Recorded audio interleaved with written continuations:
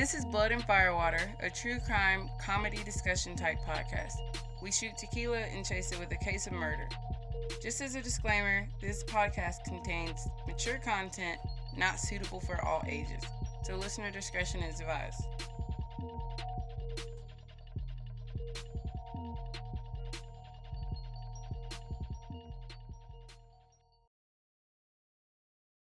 When you're a parent, the most important thing in the world is raising your children right. You love them, take care of them, pay for their shit, and put up with their shit. But in the end, it's so worth making your child happy. But what happens when the one thing in the world that they want for you is, well, to die? Welcome to Conyers, Georgia, and one of Rashad's worst fears. Okay, so on January 13th, 2010, in Rockdale County, Georgia, sisters Jas and Tas come home from school to find their mother brutally stabbed and murdered in their home.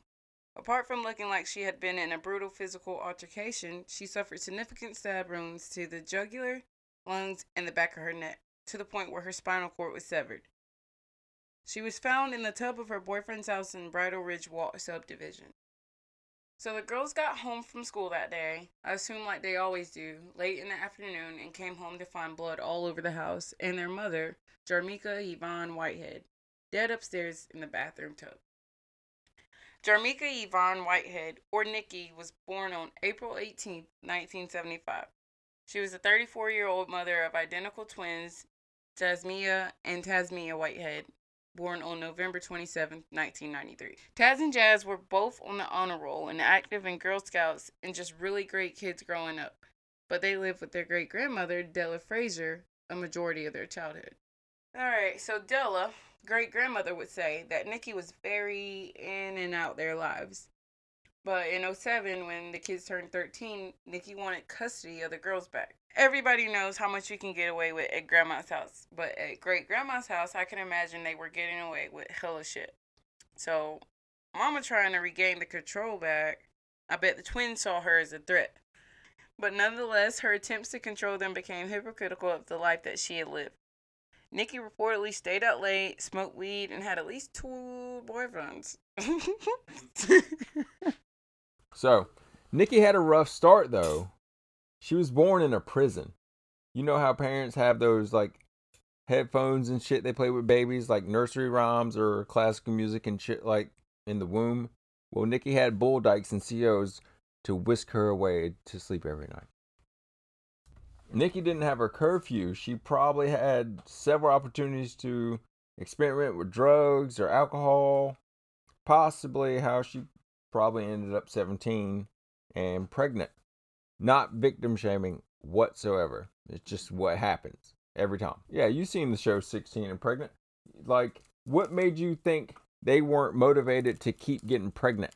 So she picks the girls up and moves to Conyers, Georgia in 2007 with her boyfriend, Robert Head, whom she'd been living with since 2000. Nikki put the twins in music lessons and dance classes. She bought them makeup and expensive clothes and basically kept the girls just as spoiled, just like when they were at great-grandma's house. And they were straight-A students. But when they hit high school, things started to change for them. They started to hear the word no a lot more, and that was some shit they weren't ready for. This shit's crazy. Like, luckily, I only got one person to deal with. If I tell her no, she's like, okay. And then she just moves on with her life. You, on the other hand, I got twins. You tell Bree no, she's like, she's going to go back and tell Kennedy, hey, fuck that bitch. Yeah. We're going to fight her as soon AP. Yeah, I mean, I've told you the little slick shit that I've heard them say. And just of how much forensic shit that I watch and ID and all this crazy shit with people killing their parents. The shit crosses my mind. It does. But I'm just like, nah. So, that's that. I just sweep it away. If Aunt hear it, he was like, what'd you say about your mama? So Nikki took Taz's phone one day when she was 14 because she was talking to a 17-year-old boy. Let my daughter want to kill me for some strange. And I swear I'll end getting strange for the both of us. So she also started enforcing rules on them, like you can't be out after a certain time. You have a curfew now, and you can't be on the phone after a certain time unless it's the weekend. Were minutes a big deal in 2010? No. Are you sure? Like I never had minutes. So like when people would be like, I got minutes. Yeah, but you remember when it was free after 9 on cell phones? You don't remember that? It was like nights and weekends or some shit like that. Yeah, but that wasn't like when we lived in Hickory Ridge. That's when that was a thing. That was when minutes were a thing, and I was just now hitting ninth grade. So it couldn't have been in 2010 because I would have graduated in 2010. I feel like minute. Like I remember. Like you had like, and then like it went from like nights and weekends to like these 5 people you could call without using your minutes, and I was like, wait, how the fuck does that work? You know, it was like your fave 5 or some shit like that.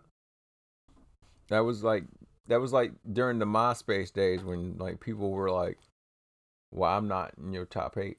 Bro, Facebook was around. It wasn't MySpace. But it's 2019, so you're thinking of some shit from 9 years ago when it, in fact, was about 12, 13 years ago. Because in 2010, I would have been graduating high school with my iPhone and all that other shit. I don't know where the fuck you were in 2010, but that was the last thing I was worried about. You know, when you live at mama house, everything runs up the bills. You know what I'm saying? So either way, money is the biggest motivator of why parents do the things that they do. More than half of the time, I'm gonna say. So maybe it had something to do with that. Parents don't normally. You're not gonna tell your 14-year-old child about your financial situation. I mean, I feel like that's something I need to know. If I'm gonna be fucking up a check, I'd like to know. Well, either way, that's when the kids snapped. They were like, fuck that. We can jump her. There's 2 of us. Period. So they jumped her. Cops get called, and then everybody plays nice. But this one officer, Myra Scruggs, could tell something was off. Just by looking at Nikki, she knew that she was scared of these girls. I mean, she was getting jumped by her own kids, physically and verbally. I don't know where the boyfriend is at this point, but like, I don't know. It's hard to intervene with a mother-daughter dispute. So maybe he just doesn't get involved.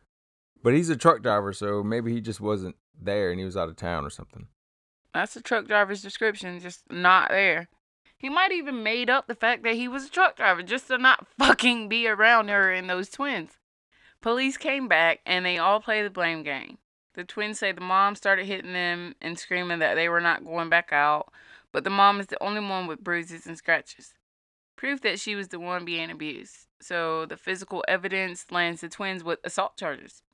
And that landed them into counseling and several court appearances. So grandma or great grandma gets custody back, and the family chalks the behavior up to the girls just being teenagers. So somehow Nikki gets custody back on January 5th, 2010. The court ordered them to live with their mother for a 2-week trial period to see if the counseling has worked.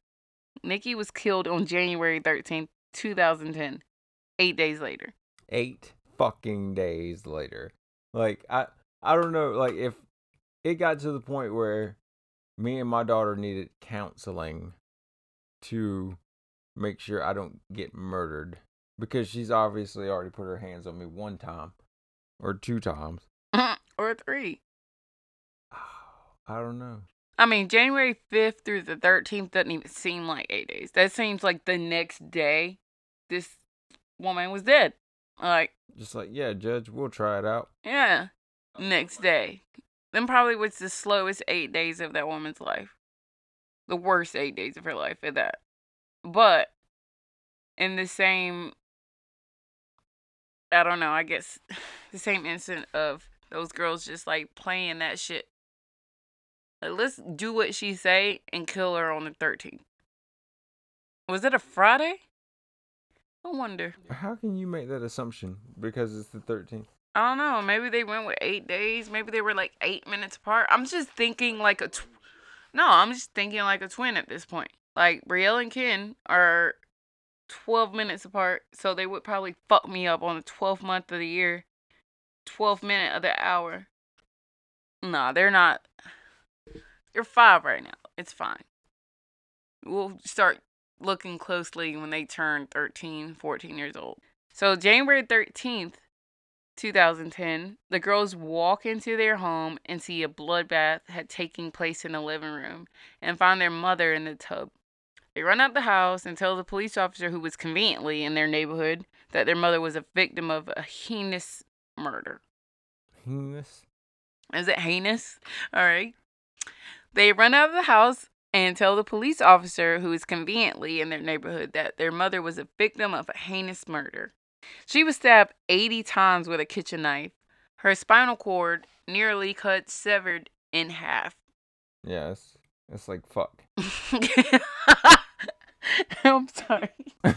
It's just like fuck. Fuck. I mean, being stabbed 80 times was just enough. I mean, being stabbed 5 times was enough. I mean, we had Tanya that did that.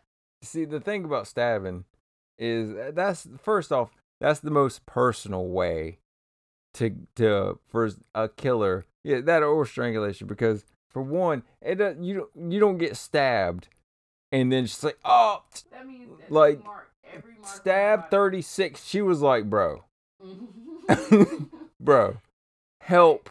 So it says with a kitchen knife. Man, damn. I gotta rewatch this shit. Like, I need pictures and videos. What the fuck? She's 16. Like, and they honestly in the mugshot look like 8-year-old Asians. Like, oh, should I say that? I mean, they still look really childlike. They still look young to me. Like, because I've seen a 16-year-old walk around motherfucking South Carolina and not look 16. These kids look 16 or under, not 16 and older, like the shit that I see. I'm just like, this woman was a grown-ass woman. So what was one sister doing to keep her from defending herself that the other sister wasn't? Like, that's why I'm saying, like, I need graphics. I need a straight documentary coming out they mouth. Like, I need the whole shit. Medical examiners called the murder a crime of passion due to the profile of murder. So I probably should hit them up for the autopsy.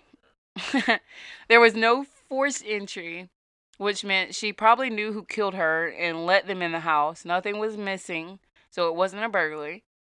And the manner in which it was taken out, you would think it was a jealous boyfriend or something like that, so cops didn't automatically think that 2 16-year-old girls were even capable of something like this. So, investigators drive the twins down to the station, and the whole time Jazz is just biting and chewing at her arm. Nothing off about that, right? This bitch was chewing her arm. Something's wrong. What'd you do? Like, or like something you would do when you get upset. Never have I ever seen anybody do that. I'm just saying. But I can't really think of anything that Brielle does. No, not even. She doesn't do anything. Kennedy does all the weird shit. She does enough weird shit for Brielle and Kennedy both. I feel like if that was Jazz. Okay, so Jazz was the one biting on her arm, right? Taz probably was just like, oh, she's just weird like that. Like, no, she's not. That's something off with your sister. Hence why she probably planned out this murder on your mom. And you was just okay in that this whole fucking time. So, in my defense, Brielle could be like, no, y'all seen Kennedy smelling socks and fucking tissue paper and just random shit. But y'all didn't say that. Y'all don't see me doing nothing like that. Like, I literally cannot think of anything weird that Brielle does. I cannot. But I can tell you at least 5 weird things that Kennedy do.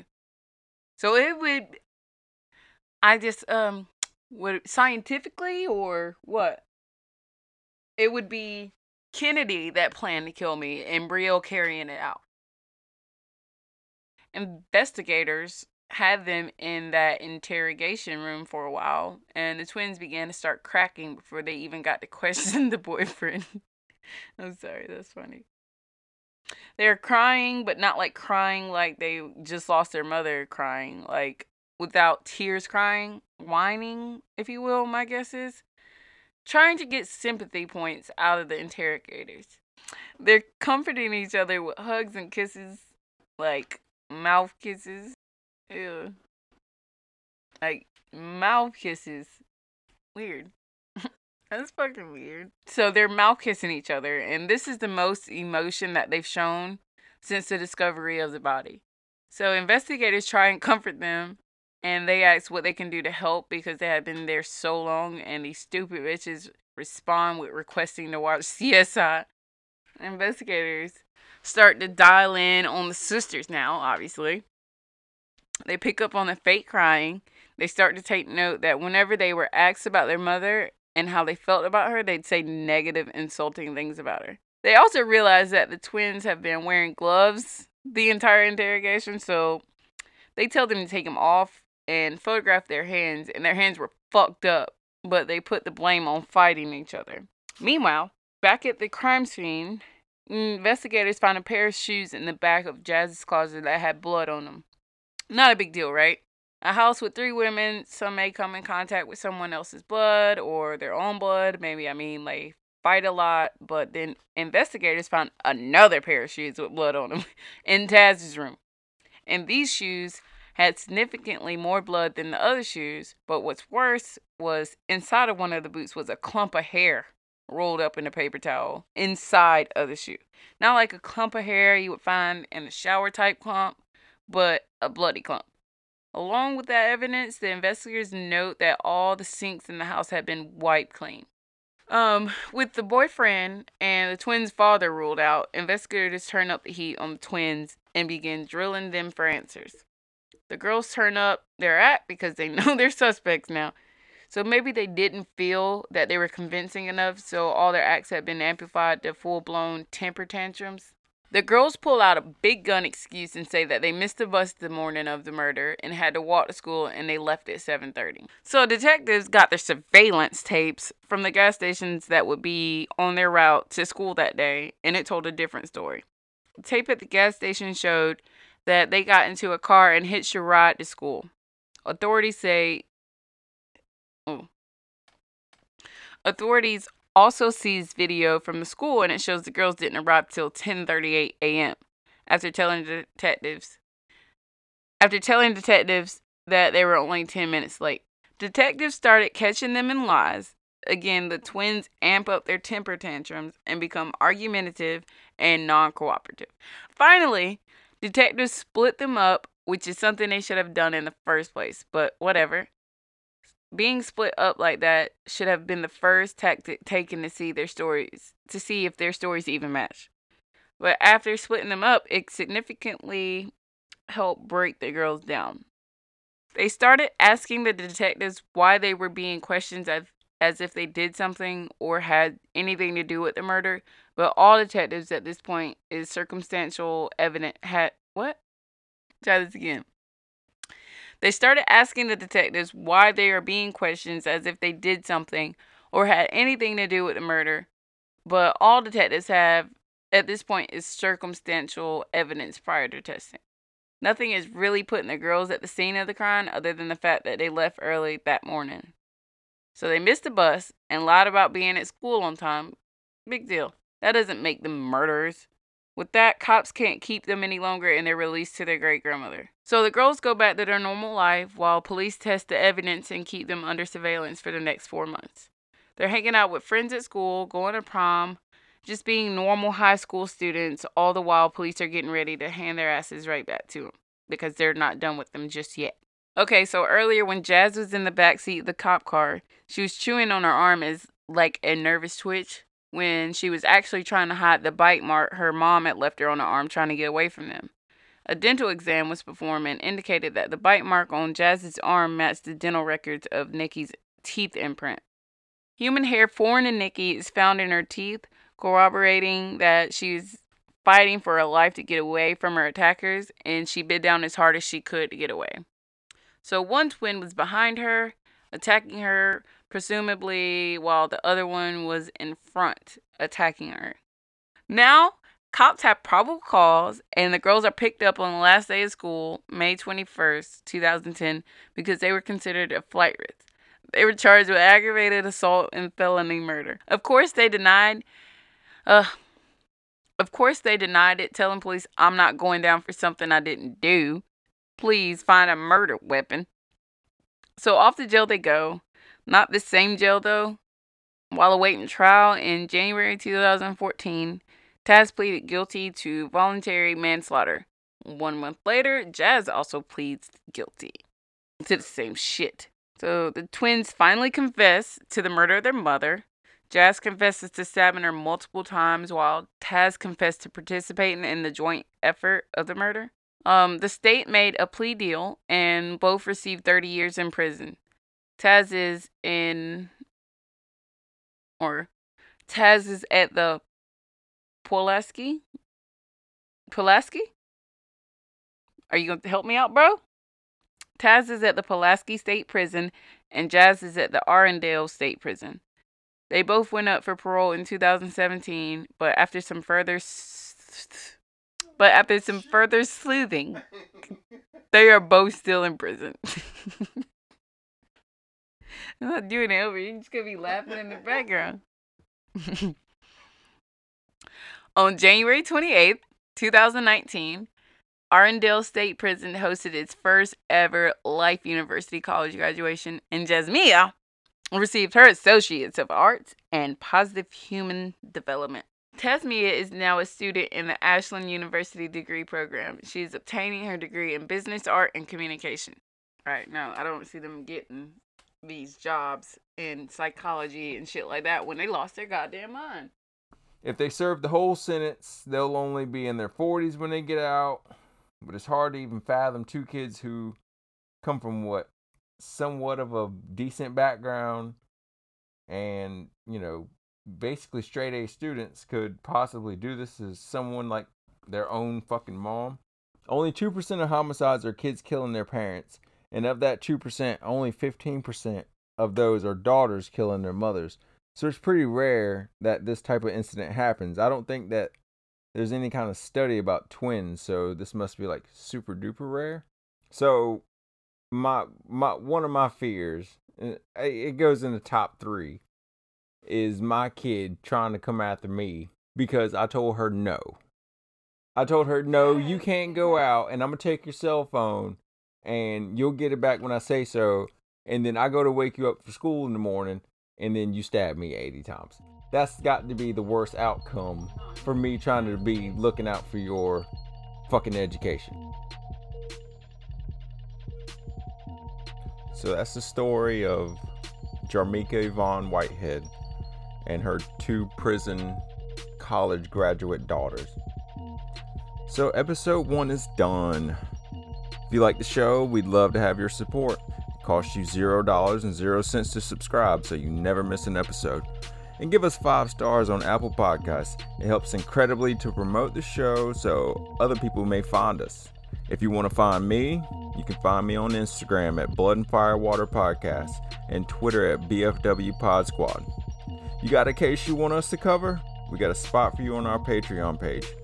Check it out. We got some great merch on there. We got merch coming soon. And you can start with only $1 a month. Thanks for listening. Stay alert, stay alive.